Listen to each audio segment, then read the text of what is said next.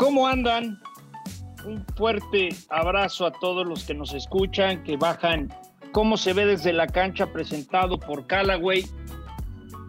Una semana muy especial.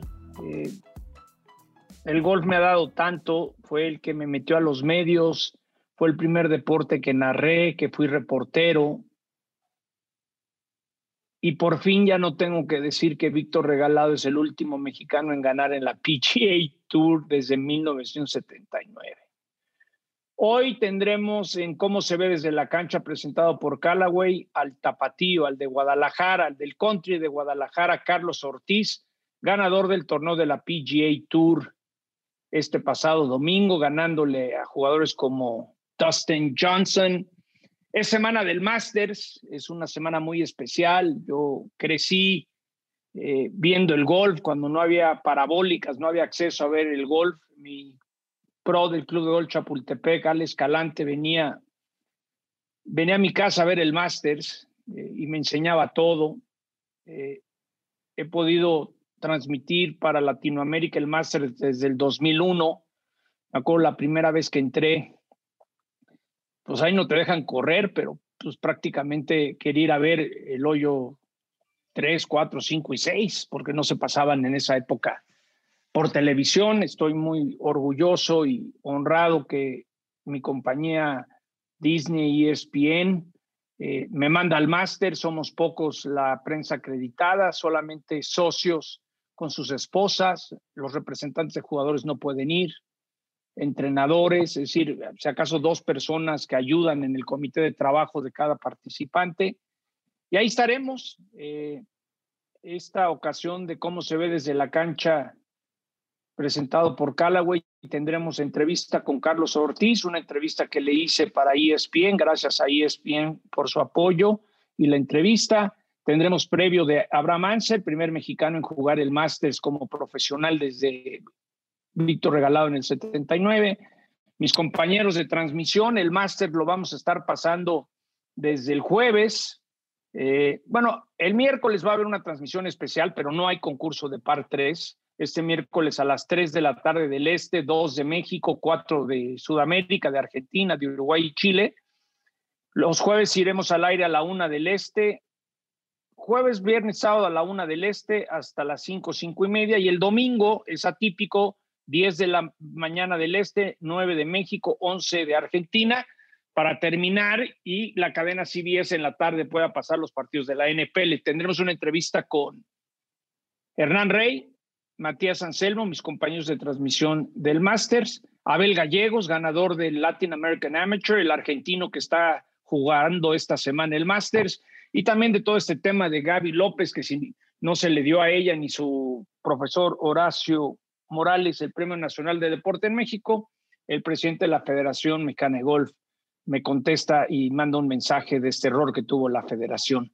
Bienvenidos, esto es un Cómo se ve desde la cancha, presentado por Callaway, un podcast que estamos felices. Es semana del Masters y festejando la victoria de un mexicano este domingo en la PGA Tour.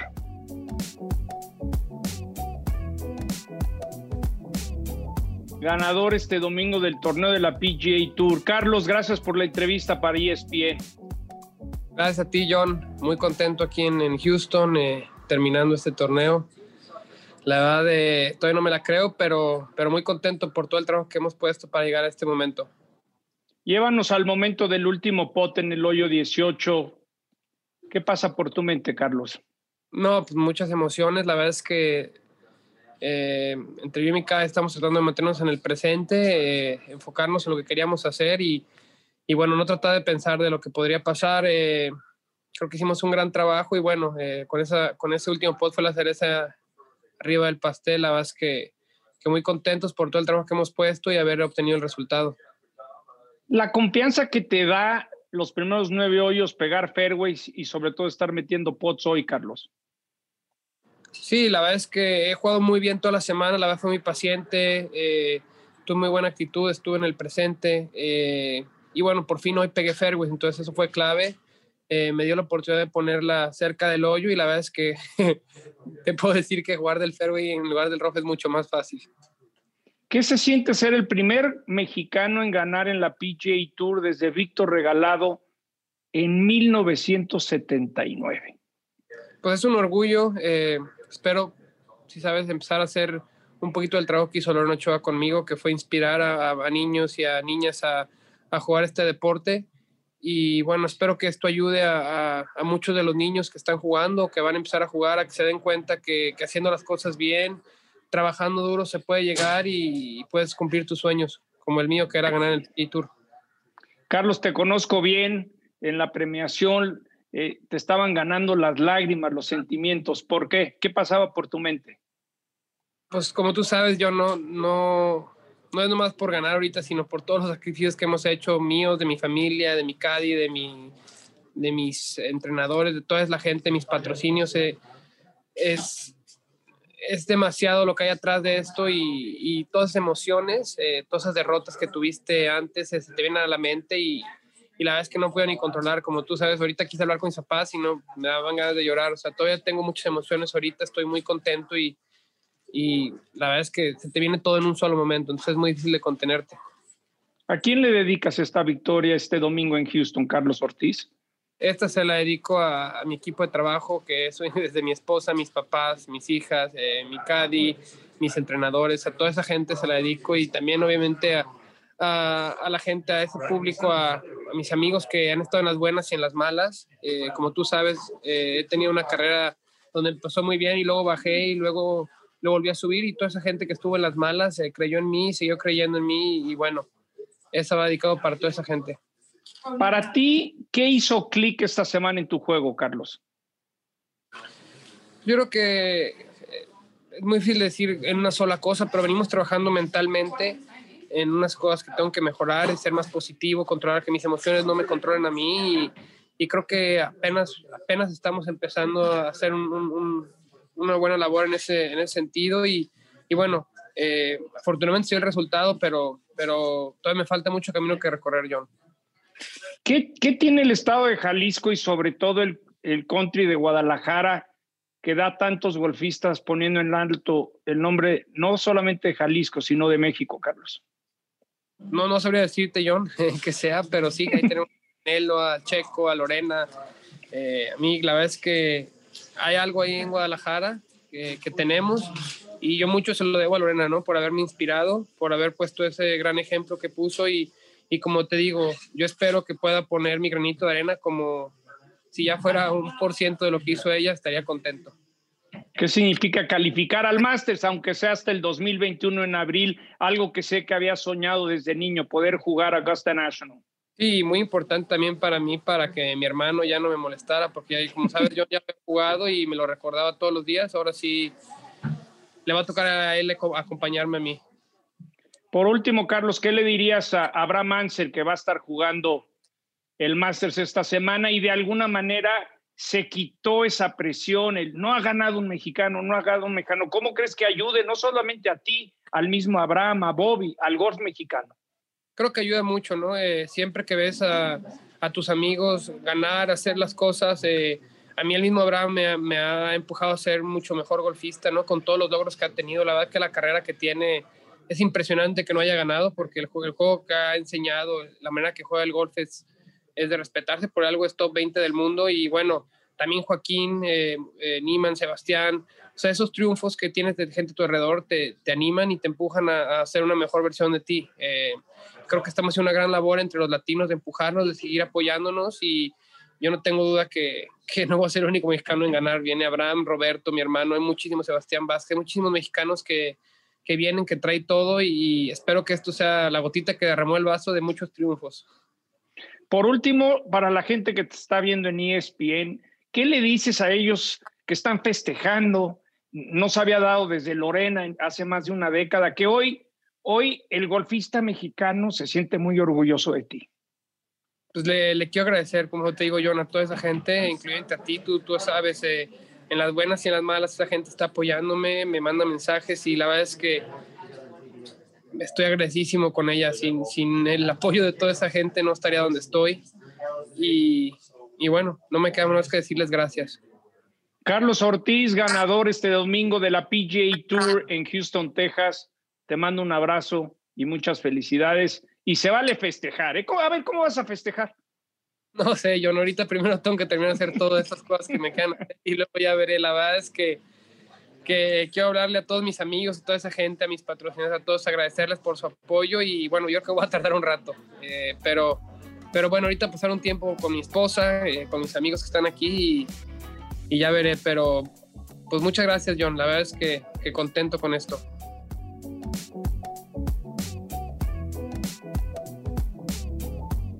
Sin duda será un Masters diferente. Me ha tocado cubrirlo desde el 2001, pero nunca en noviembre.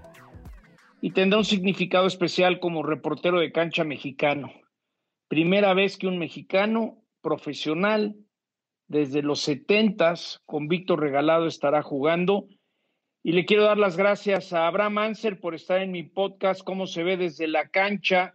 Abraham, un fuerte abrazo. Lo primero que te tengo que preguntar, descríbeme el momento, o sea que hace unos días fuiste a practicar Augusta National. Descríbeme lo que es llegar a Augusta National y qué te viene a la mente, qué recuerdas. ¿Cómo estás, John? Gusto saludarte. Muy contento de jugar mi primer Masters. La verdad que no tienes idea lo emocionado que estoy. Va a estar obviamente un poquito raro en noviembre, pero y más que nada sin fans. Todos los recuerdos de la tele, pues siempre tienes atrás a hileras y filas de fans, pero bueno, hay que tomar lo que tenemos ahorita y disfrutar al máximo. Tuve la oportunidad, como tú dijiste, de jugar a Augusta National la semana pasada y el primer momento obviamente es ahí manejar y llegar por Magnolia Lane. Increíble, todos los videos desde que tengo uso de razón viendo ese camino ahí a la entrada. Me sentí la verdad que muy emocionado, me sentía como en Disneylandia, te lo juro que muy muy contento. Tuvimos un tour ahí de todas las instalaciones, tuvimos un gran host, Nick Evans, un señorón, la verdad que lleva ahí 25 años de socio, nos dio un gran tour, jugamos 27 hoyos, jugué el back nine 2 veces.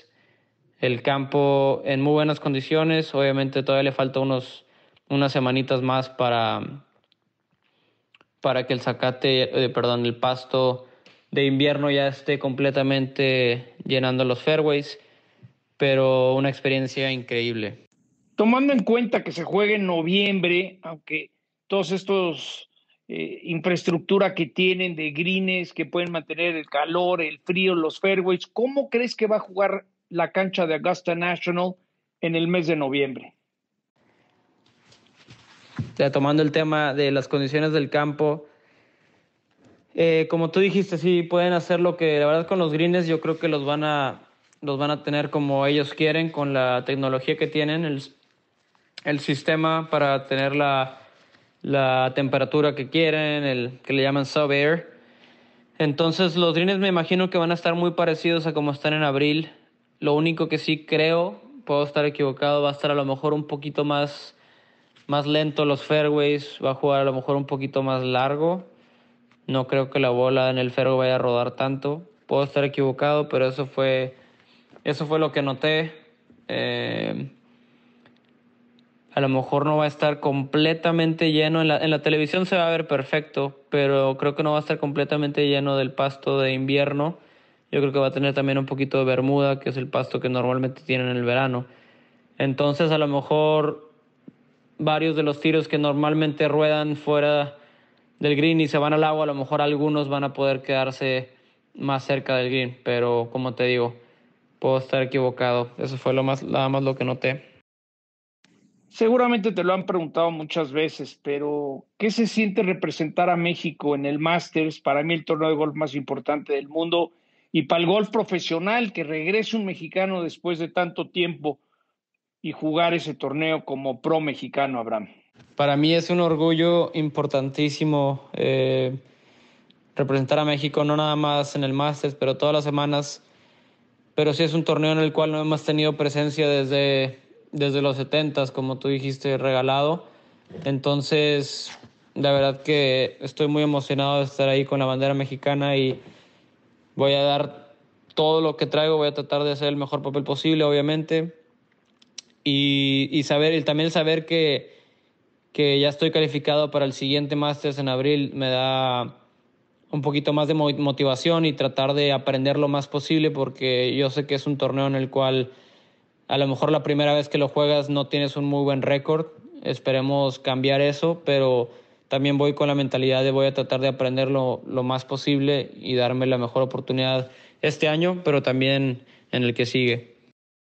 ¿Alguien te va a dar consejos? ¿Vas a practicar con alguien especial la cancha o alguien te ha dado algunos tips de cómo se le hace daño a Augusta National? He platicado con varios jugadores que han tenido mucha experiencia ahí para las rondas de práctica, entonces yo creo que eso va a ser importante. Nada en específico, pero yo creo que este miércoles que fui, tuve la oportunidad me cadeó un caddy que lleva ahí muchísimo tiempo y le ha cadeado a muchísimos profesionales que han pasado por ahí de todas las temporadas, no nada más los golfistas más recientes, pero sino hasta Arnold Palmer y, bueno, una infinidad de jugadores. Entonces yo creo que esos 27 hoyos que me pasé con él, recibí muy buenos consejos de cómo jugar cada hoyo, más o menos las tendencias de cada green. Y son muchas cosas que a lo mejor ya se saben, pero ya cuando estás ahí y lo ves, sí es importante que te digan todo eso. Abraham, muchas gracias por estar en mi podcast, Cómo se ve desde la cancha. Nos vemos en unos días más en Augusta National, el Masters que se va a transmitir para toda Latinoamérica a través de ESPN. Gracias, Abraham. Un abrazo.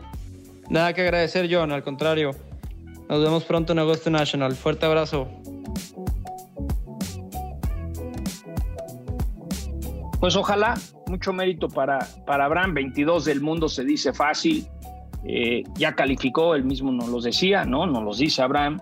Esto le va a ayudar a tener la experiencia porque, bueno, Fuzzy Zoeller en el 79, la última vez que ganó un novato el Masters, ¿no? Muy especial recordar al Pato Cabrera. Sigo pensando que de todos los atletas que he podido entrevistar, el Pato Cabrera es alguien que admiro, ¿no? Nunca se me olvidó cuando ganó ese Masters y estábamos haciendo el Sunday Night Conversation para ESPN y de repente me dijo, Sean, ¿cómo se ve un caddy con un saco verde? Y se me salían las lágrimas. Y sí, un caddy de Villallende, de Córdoba, Argentina, había ganado el Masters y anteriormente en Oakmont el US Open. Pues yo quiero mandarle un fuerte abrazo a Paco Alemán, a Silvia Bertolacini. Con ellos transmití muchos majors, el primero en el PGA Championship en Valhalla en el año 2000. Desde el 2001 a la fecha con ellos en el Masters. Yo normalmente estoy en el hoyo 15, en el green del 15 con la salida del 16, pero ahora no va a haber gradas, no va a haber nada de eso. Estaré transmitiendo desde las instalaciones de la televisión internacional de Augusta National y tendré nuevos compañeros de transmisión, Hernán Rey y Matías Anselmo. Les presento una plática que sostuve con mis amigos de transmisión, con los que estaremos llevándoles el Masters a toda Latinoamérica a través de ESPN. Esta es la charla con Hernán Rey y Mati Anselmo.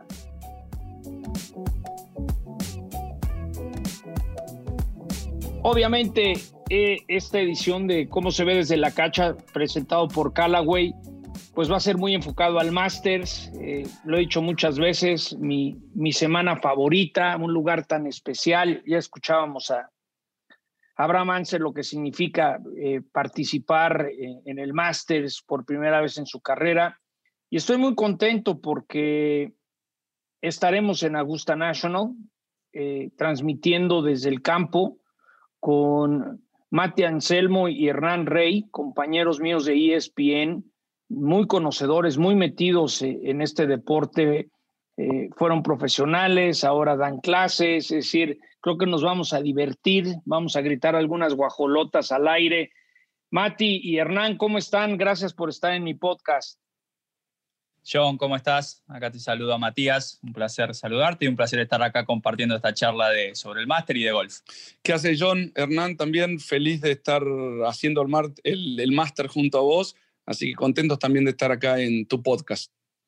Les tenía que preguntar, han estado muy cercanos, están con Abel Gallegos, han podido ver el campo durante estos meses, acompañar a Abel, quién ha estado, y decir, ¿qué nos cuentan un poco del Augusta National que vamos a ver por primera vez jugando en noviembre? Mira, John, yo lo acompañé a Abel en marzo, en donde, sin saberlo, porque en esa época todavía estaba pronosticado para que el Masters se juegue en abril, jugamos una cancha parecida a la que creo que se va a jugar ahora en noviembre. Jugamos días con lluvia, jugamos días con viento, días con frío, y me parece que en ese sentido tuvimos suerte porque terminó postergándose para noviembre esta edición 2020 del Masters, y creo que el campo va a jugar más en esas condiciones. Me parece que vamos a ver menos flores, vamos a ver una cancha que va a jugar más lenta, cuando digo lenta va a jugar más pesada, por ahí más húmeda, y habrá que ver el tema del frío también y del viento, que creo que va a ser un factor fundamental. Matías, has estado también muy pegado a Abel, ¿qué nos puedes decir? Un par de cosas importantes. Después de esa práctica, como todos sabemos, la pandemia paró todo, y en especial el mundo del golf y el deporte. Creo que a partir de allí una decisión muy acertada que se tomó con Abel, que fue que se venga para Estados Unidos. Él se instaló en julio acá, se instaló en la Academia de Hernán. Practicaron mucho y sobre todo pudo jugar. Y creo que esa fue una clave. ¿Por qué? Porque a partir de allí, a diferencia de lo que fue el resto del año para muchos de los golfistas de Latinoamérica, él pudo tener buena práctica y pudo tener buena competencia. Y eso creo que hizo que sea una buena preparación para un máster que sin duda va a ser muy distinto.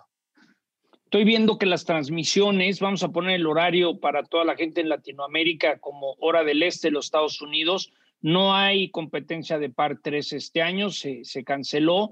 El jueves a la 1 de la tarde, viernes a la 1 de la tarde, el sábado a la 1 de la tarde comienza la transmisión, y el domingo a las 10 de la mañana, tal es que CBS quitó unos partidos de la NFL de la 1 del este, y el Masters tiene que acabar a las 3 de la tarde en día domingo, algo parecido, Hernán, Sí. al año pasado, que fue por clima, y ahora es por la NFL. Así es, me acuerdo el año pasado yo tuve la suerte de ir como coach de Emiliano, estaba ahí el día domingo. Emiliano, como jugaron temprano, creo que fue la primera vez que salieron por 2 tees, y Emiliano venía mal, había pasado el corte, pero venía mal, pegó por el tee del 10 al mismo momento que pegó Tiger por el 1. Y no te puedo contar lo que fue la química, bueno, te voy a contar a vos que estabas ahí, pero digo que fue un momento mágico el año pasado, jugando temprano, esperando que no nos agarre la tormenta, y el final ese de Tiger fue la verdad que inolvidable. Así que nada, va a ser también distinto, pero creo que al cambiar la fecha algunas cosas se pudieron modificar y otras, como esta de la NFL, no se pudieron modificar. Me preocupa si gana Tiger, porque el año pasado mandó el avión privado a recoger a sus hijos, los trajeron a tiempo, lo vieron ganar al papá, y el papá dijo, pues la hora de entrevistas voy a dar 10 minutos porque mis pilotos dicen que si no, no me puedo regresar a Florida por el tiempo que pasaron mis pilotos. Entonces ojalá, porque no sé si les había contado esa anécdota, que Tiger Woods prácticamente dio 10 minutos, aunque fuera el campeón del Masters, porque dijo, me regreso a casa, mis hijos tienen que ir a la escuela, y ver la cara de la gente de Augusta National, ya se lo pueden imaginar, Hernán y Matías. Increíble. A vos sé que te quiere mucho y cada vez que puede te da su tiempo. Eso sé que sos uno de sus fanáticos, lo sé seguro eso. Sí, el Tigre, yo Matías, te quería preguntar, me dicen que el Tigre, no sé si han escuchado algo ustedes, anda malón de la espalda, es decir, que no está bien físicamente, y creo que a él, Mati, el frío de noviembre en Augusta National, como que el Tigre necesita calorcito, ¿no? Sin duda, si hagamos un poquito de memoria este año, cuando él volvió, jugó bien en Torrey Pines. Después ese domingo del Génesis, cuando se puso frío, le costó con la espalda. Y él mismo lo dice, cada vez que tiene que salir a jugar, esas rondas de precalentamiento son cada vez más largas. Cuando hace frío le cuesta cada vez más. Así que yo creo que desde ese lugar va a ser un máster sin duda para Tiger, mucho más difícil la defensa del título. Así, si me apurás, la veo improbable. Hernán, cuando entraste por primera vez a Augusta National, ¿qué ¿Qué es lo que más te impactó? Todo el mundo tiene un recuerdo. Fue hace muchos años. A nosotros nos dio, yo en el 2001 le llevé los palos a Cabrera. Tenía que llevarle los palos en el Masters, después de 4 torneos que le había llevado, porque su caddy tuvo un problema con la visa. Y como no pude, yo decidí no llevarle los palos porque el caddy solucionó la visa a tiempo y me pareció correcto que el caddy verdadero, el titular, le lleve los palos en un torneo tan importante. Nos dio una entrada para toda la semana. Yo estaba en college en ese momento, me impresionó todo. Sin embargo, creo que a esa edad no entendía lo que entiendo hoy que es Augusta National. Me sorprendió obviamente las excelentes condiciones del campo, el movimiento que tenía. Me impresionó la cancha, que todos de chiquitos la vimos siempre por televisión y la conocemos de memoria sin haberla conocido, sin haber estado ahí. Pero hoy, cuanto más tiempo pasa, uno más empieza a valorar todos los detalles de Augusta, ¿no? Todas las pequeñas tradiciones dentro de esa gran tradición que es el Masters. Mati, ¿qué sensaciones te trae Augusta? Bueno, yo tuve solo una vez la oportunidad de estar en Augusta y también fue cuando estaba en la universidad. Te lo voy a separar en dos. La cancha me pareció obviamente espectacular, sin embargo me pareció de un movimiento que yo no podía percibir por televisión. Eso creo que es una de las cosas fantásticas que tiene esta cancha de Augusta National. Y después con el tiempo, cuando uno empieza a leer la historia, y hoy estando de este lado uno lo hace cada vez más, empezás a redescubrir un lugar que, te diría, cada rincón, desde la cancha, pasando por el club, pasando por las instalaciones y demás, hacen que sea un torneo único. Simplemente también destacar esto, es el único Major que se juega siempre en la misma cancha y creo que eso le da una identidad al Masters y a Augusta que no tiene igual. Yo recuerdo el 2001, el primer Masters, yo crecí con parabólicas viéndolos. Venía el pro de mi club, Ale Escalante, a ver a mi casa porque éramos los únicos con parabólicas.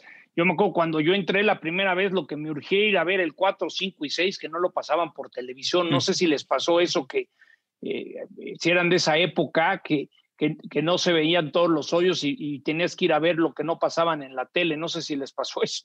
Sí, yo me acuerdo, lo tengo muy vivo el recuerdo. Yo era fanático de Greg Norman como muchos y haberlo visto perder con Faldo en una época en que la transmisión arrancaba, como bien decís, más adelante. Si no me falla la memoria, fue entrando en la década del 2000, donde empezaron a mostrar los 18 hoyos, en una época donde ya la televisión estaba muy presente en todos los majors. Y ese 2001, John, es justamente el año que yo te dije que fui por primera vez con las entradas estas de Cabrera. Así que hace muchos años, pero no sabía que había sido tu primer Masters ese. Qué divertido. Sí, ese fue mi primero. Y son cosas que, bueno, yo la primera vez que entré a Augusta National, la verdad lloré, se me salieron las lágrimas, decir, estoy donde tanto soñé, tanto platicaba con mi papá, y bueno, ahí estaremos, y aparte creo que los tres somos muy afortunados porque muy poca gente está acreditada en los medios de comunicación para ir. Sé que solamente los socios de Augusta y su pareja, su esposa o su pareja pueden ir, ningún otro familiar de los socios, entonces sin gradas. ¿Cómo es eso de caminar a Augusta National sin gradas, Hernán? Primero te digo, para nosotros también va a ser nuestro primer viaje y va a ser un privilegio también, no solo estar ahí, sino poder compartirlo con vos. Y segundo, muy distinto lo de las gradas. Creo que va a ser un Masters. Acordate que Augusta National tiene muchos tiros ciegos y muchas veces los jugadores saben qué tan bueno fue el golpe debido a los aplausos, a qué tan grande es la ovación. Entonces va a haber un montón de golpes como en el 9 que los jugadores van a pegar y es silencio. Van a tener que caminar o correr hasta el green para ver dónde está la pelota. Me parece que va a ser totalmente distinto como lo fue el triunfo de Morikawa en un PGA. Y creo que para alguien que va a ganar por primera vez, algún rookie, se le va a hacer más fácil ganar sin público. Estoy convencido de eso. Pero Augusta National, silenciosa, como ya la titulé para este año, me parece que va a ser una experiencia totalmente distinta. Ni mejor ni peor, porque Augusta National tiene encanto en todas sus formas, pero me parece que va a jugar totalmente distinta en ese sentido para los jugadores y para nosotros a la hora de estar ahí también trabajando, ¿no? Y sobre todo las grandes figuras, ¿no? Yo creo que, no sé, Tiger, Mickelson, Rory, pues ni modo que los árboles empiecen a gritar para meterle presión al desconocido, ¿no? Correcto.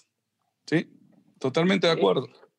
Mati, ¿quién sería tu candidato? Es decir, aquí un par de candidatos que te gustan. Ya sabes, como dicen en Argentina, la polla, la Calcuta, todo mundo tiene sus pollas, ¿no? A ver, a la gente que nos escucha, dale 2 o 3 nombres que tienen que escoger. Mira, me voy a guiar primero por objetividad. Y si tengo que analizar el golf de las últimas semanas y decirte el presente de alguien, creo que Justin Thomas de alguna manera chequea todos los boxes para ser quizás uno de los que pueda ponerse el saco verde este año. Tengo un pálpito con Rory McIlroy. Creo que viene no jugando su mejor golf, pero también viene por debajo del radar y creo que sería una historia fantástica que Rory pueda completar su Grand Slam en Augusta. Y creo que puede ser una buena oportunidad. De nuevo, jugó muy bien pre-pandemia, algo pasó, fue uno de los pocos jugadores que realmente la pandemia lo afectó para mal, no ha estado jugando bien, pero sí ha estado pegando bien en las últimas semanas y ahí también a Rory le pongo una fichita. Hernán. Yo voy con Xander Schauffele y con Dustin Johnson. Desde el análisis profesional, desde el corazón, me encantaría que gane Rory, como dijo Mati, obviamente algún latino que dé la sorpresa, y si no, Jordan Spieth. Me parece un lugar ideal para que vuelva a renacer Jordan Spieth. Yo estoy de acuerdo con ustedes con Rory. Rory se me hace un gran tipo, buen chavo, creo que normal. Le haría mucho bien al golf, porque cuando no está Tiger, yo creo que el más mediático sigue siendo Rory McIlroy. Pero Mati, yo estoy de acuerdo, me da la impresión que Justin Thomas tiene todo para dar ese brinco, aunque hay veces que Justin Thomas en la última ronda como que se cae, ¿no, Hernán? Sí, a ver, ha cerrado buenos torneos y otros que no tanto. Creo que va a depender de cómo pega desde el tee. Justin Thomas es un jugador que le gusta estar ahí cerrando el torneo. Es verdad que por momentos bajo presión no drivea bien y así se saca las chances. Pero también es verdad que Rory McIlroy no invoca pads cuando hay que invocarlos. Cada uno tiene su punto flojo y la salida desde el tee es la que lo complica a Justin Thomas. Sin embargo, Augusta National en ese sentido es bastante generosa. Entonces, me parece, coincido con ustedes, que puede llegar a ser un buen candidato. ¿Su opinión de los latinos? Todos han tenido un gran presente. Lo dije en el Tour Championship. Creo que cuando uno toma dimensión del año que tuvieron los tres, Joaquín, Abraham y Sebastián, haber llegado hasta el Tour Championship te habla no solo del presente, sino que el nivel de sus juegos. Al mismo tiempo, salvo Joaquín, son todos debutantes y desde el año 79 fácil seller que un debutante no gana en Augusta y sabemos lo importante que es la experiencia en una cancha como esa. Pero también lo hablábamos con Abel el otro día y yo le dije algo que me parece muy importante. Quizás el hecho de que no haya público desde la experiencia no va a ser el mismo Masters, pero también desde lo deportivo no va a ser la misma presión. Claro. Y creo que algo de eso también le puede jugar a favor a todos los latinos. Sí, totalmente. Imagínense cuando van a la zona de práctica en la última ronda, los deja el carrito, cruzan la casa club, pasan por el árbol con todo ese público. Ustedes que saben lo que es jugar con presión, sin público va a ser otra cosa. Es decir, yo pensaría, Hernán, Mati, que la adrenalina es otra, ¿no?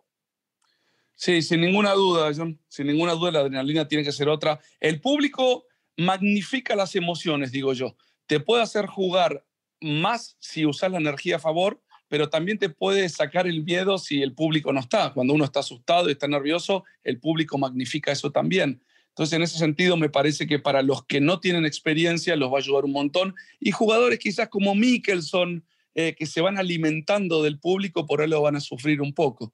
Pero nada, ojalá a los latinos le vaya bien. Te tiro 2 estadísticas, si a vos te gustan. Tanto Andrés Romero como Carlos Franco debutaron en el Masters y quedaron top 10. Ojalá sea la misma historia para estos latinos que debutan este año. Mati.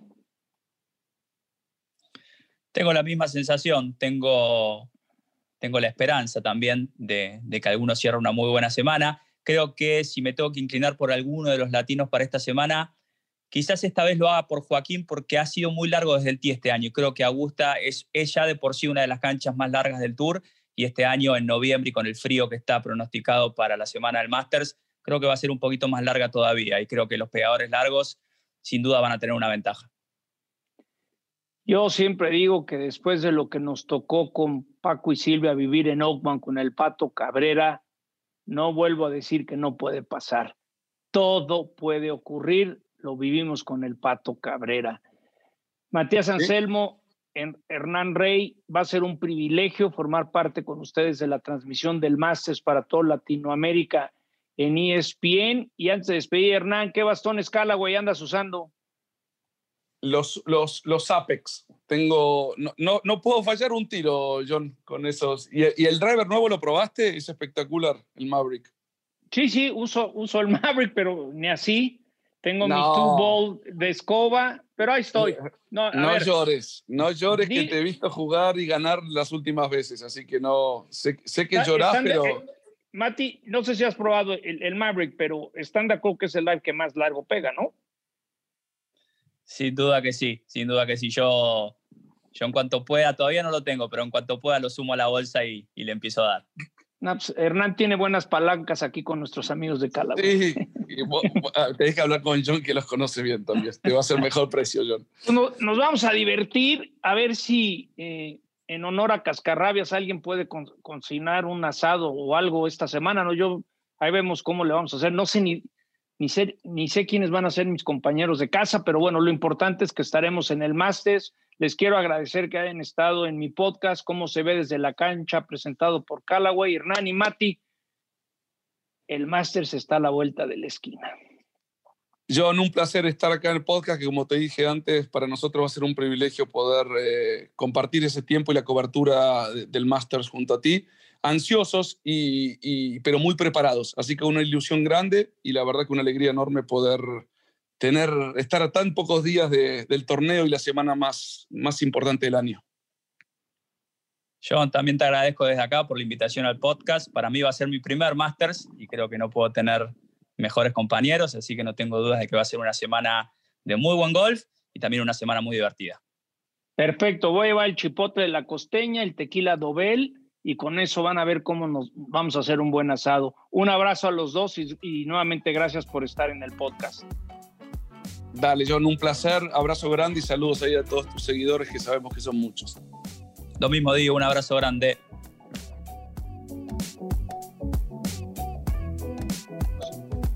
Pues ahí está, hay que recordar que van a salir por ambas salidas, ambas T's o T's. Me acuerdo con Paco y Silva la primera vez que dije, estoy en la T del 10, y decían T, el T es el que se toma, John, y en Argentina dicen T. Siempre ¿no? Pot, madera, 3 de madera 3, fierro, hierro. Hay muchas diferentes maneras de hablar de golf según la región y a veces es divertido. A mí me gusta hablar de la guajolota. La guajolota es cuando haces 3 birdies consecutivos, la super guajolota es cuando haces 4 birdies consecutivos y la 5 birdies consecutivos pues es una grosería que no podemos decir al aire.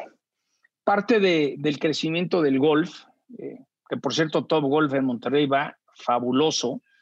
Ha habido más de 25,000 personas en septiembre, 23,000 en octubre, es decir, en San Pedro Garza García, Top Golf Monterrey. Por cierto que se anunció que Callaway, patrocinador de mi podcast, Cómo se ve desde la cancha, presentado por Callaway, ya tendremos cosas para hablar de Top Golf y lo que está pasando, pero si estás en Monterrey, en Nuevo León, tienes que ir a un Top Golf. Si estás en Estados Unidos, hay más de 50. Próximamente estará Top Golf en Santa Fe, en la Ciudad de México.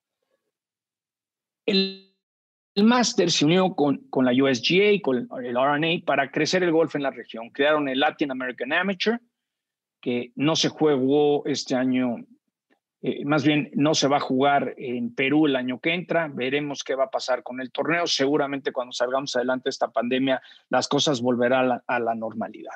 Pero ahora la gran oportunidad que tuvo en su momento Joaquín Niemann ya ganó en la PGA Tour. Álvaro Ortiz de México, pues ahora ya le tocaba a un argentino, Abel Gallegos. Ahí estuvimos en Mayacoba, un gran campo, el Camaleón. Ganó Abel Gallegos de Argentina, estará jugando su primer Masters, podrá dormir en el Crown's Nest, esa casita que está arriba para todos los amateurs que juegan el Masters. Y Abel Gallegos está en mi podcast Cómo se ve desde la cancha, presentado por Callaway.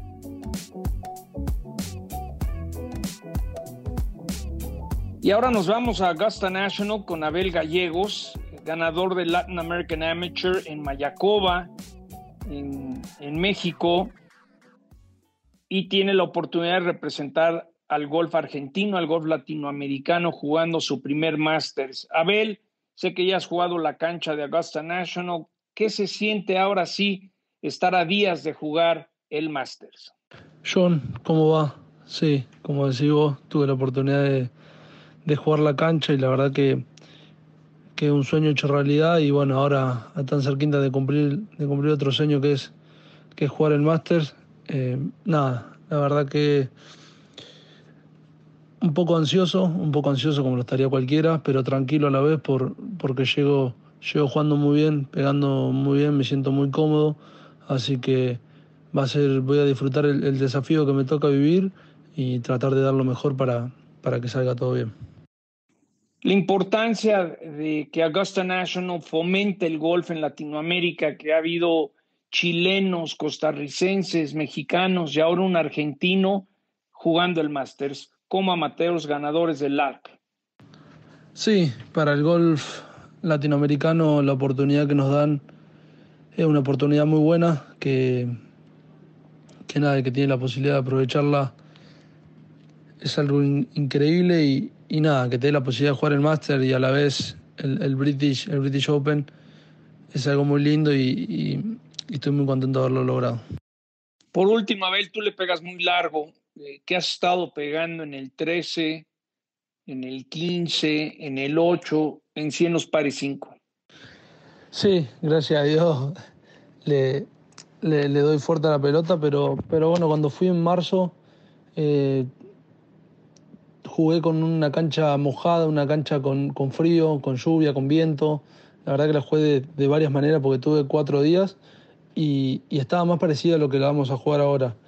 En el 13 me acuerdo que le daba drive hierro 4, no, con el drive no le llegaba, ni siquiera le llegaba al RAF del fondo ni a las plantas, así que nada, me acuerdo verlo por la tele y que con el drive, si no la doblás la dejaba en el monte. Bueno, yo cuando jugué con el frío y todo no se llegaba, y en el 15 me acuerdo que le di drive 4 y en el 8 drive madera 3 y tampoco llegaba, así que nada, la cancha la jugué muy parecida a lo que la vamos a jugar, y eso creo que es un plus de poder haberla jugado así. Gracias, Abel. Un fuerte abrazo. El Masters que se va a transmitir para toda Latinoamérica la próxima semana. Ahí nos vemos en Augusta National en unos días. Un abrazo. John, perfecto. No, gracias a vos y nada, nos vemos la semana próxima. Vamos a estar ahí con Hernán y Mati. Así que nada, nos vemos la semana próxima y te mando un abrazo grande. Ok, saliendo de Abel Gallegos. Abel es impresionante lo que le pega, ¿eh? Hay un video de que su swing speed es 129, 130. Eso es Bryson, eso es Grandes Ligas. Ojalá Álvaro pasó el corte el año pasado, ojalá Abel pueda pasar el corte y mandar un mensaje de todo lo que está haciendo Augusta National, el chairman, todo lo que hace la industria del golf para fomentar el golf en Latinoamérica es muy importante. Les recuerdo, el Masters lo vamos a transmitir a través de ESPN 1. Empezamos el jueves a la 1 de la tarde del este de los Estados Unidos, 12 de México, 2 de Argentina, 12 de Colombia, de Venezuela, toda la gente que sigue el golf, ahí estaremos. Les contaré todo lo diferente que se verá Augusta National sin público, sin gradas. Seguramente van a ser unas tomas fabulosas en la televisión. El frío, el campo no está corriendo tanto. Si van a jugar pollas, quinielas, creo que el pegador largo de los latinos, ya lo decía Mati, Joaquín Nima, no hay que pegarle largo porque el campo va a jugar todavía más largo. De por sí, de las T's de atrás es un monstruo. Antes de finalizar, ha habido controversia sobre el Premio Nacional del Deporte, que si Gaby López y su coach Horacio Morales no fueron sometidos los documentos adecuados y por eso no fueron considerados para el Premio Nacional del Deporte. Bueno, ya, esto es como un out of bounds. Pegas un drive a la derecha y te fuiste out of bounds, el que sigue cuenta 3 y ese out of bounds nadie te lo quita. Pero también hay que saber reconocer errores y tuve la oportunidad de leer el comunicado de la Federación Mexicana de Golf que mandó Jorge Robleda y le pregunté a Jorge Robleda, presidente de la Federación Mexicana de Golf, sobre este tema. Saludamos en mi podcast Cómo se ve desde la cancha al presidente de la Federación Mexicana de Golf, Jorge Robleda. Jorge, gracias por estar. Simplemente te quería preguntar, la Federación sacó un comunicado sobre el Premio Nacional del Deporte. ¿Qué nos puedes decir? Gusto de saludarte, mi querido John. Ya felicitamos a los ganadores del Premio Nacional del Deporte de este fatídico 2020 y lamentamos mucho no haber nominado a Abraham Anser y a Gaby López para este premio. Es algo que no ha hecho la Federación en los últimos 12 años. Sin embargo, de los errores se aprende y estamos creando un comité para que medios de difusión y funcionarios y consejeros de la Federación nominemos en los años venideros a nuestros representantes para el Premio Nacional del Deporte. Así que te mando un abrazo y una disculpa pública para nuestros jugadores por esta problemática. Buen día.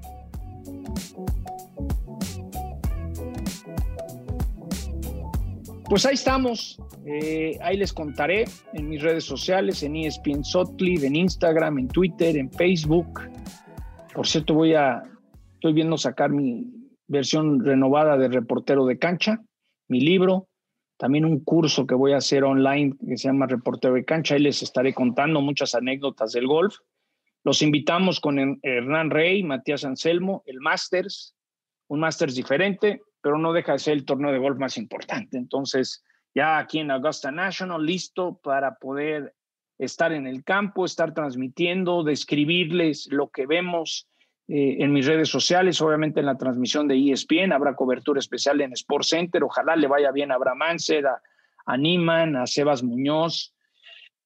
Del Tigre, me preguntan mucho de Tiger Woods, me dicen que el Tigre anda batallando de la espalda, que no está bien físicamente y creo que el frío, hemos visto por ejemplo en Riviera, cuando hay frío Tiger no le va bien, ¿no? Yo creo que Tiger hay que aprovecharlo, yo creo que por un buen tiempo este año ha estado batallando físicamente y no sé qué tanto más es poder conseguir esa victoria para pasar a Sam Snead y decir, ahí se ven, soy el que más victorias ha tenido en la historia de la PGA Tour. Pues los leo en mis redes sociales. Muchísimas gracias a Alexis estar en un podcast tan especial, ¿no? Hablando del Masters único, diferente, el Masters 2020. Gracias, un abrazo a todos ustedes y gracias por escucharme, gracias por recomendar a los golfistas mi podcast Cómo se ve desde la cancha, presentado por Callaway. Muchas gracias a Callaway, pero muchas gracias sobre todo a ti que te tomas el tiempo para escuchar mi podcast. John Sutcliffe, un abrazo. Los espero en la transmisión del Masters desde Augusta National.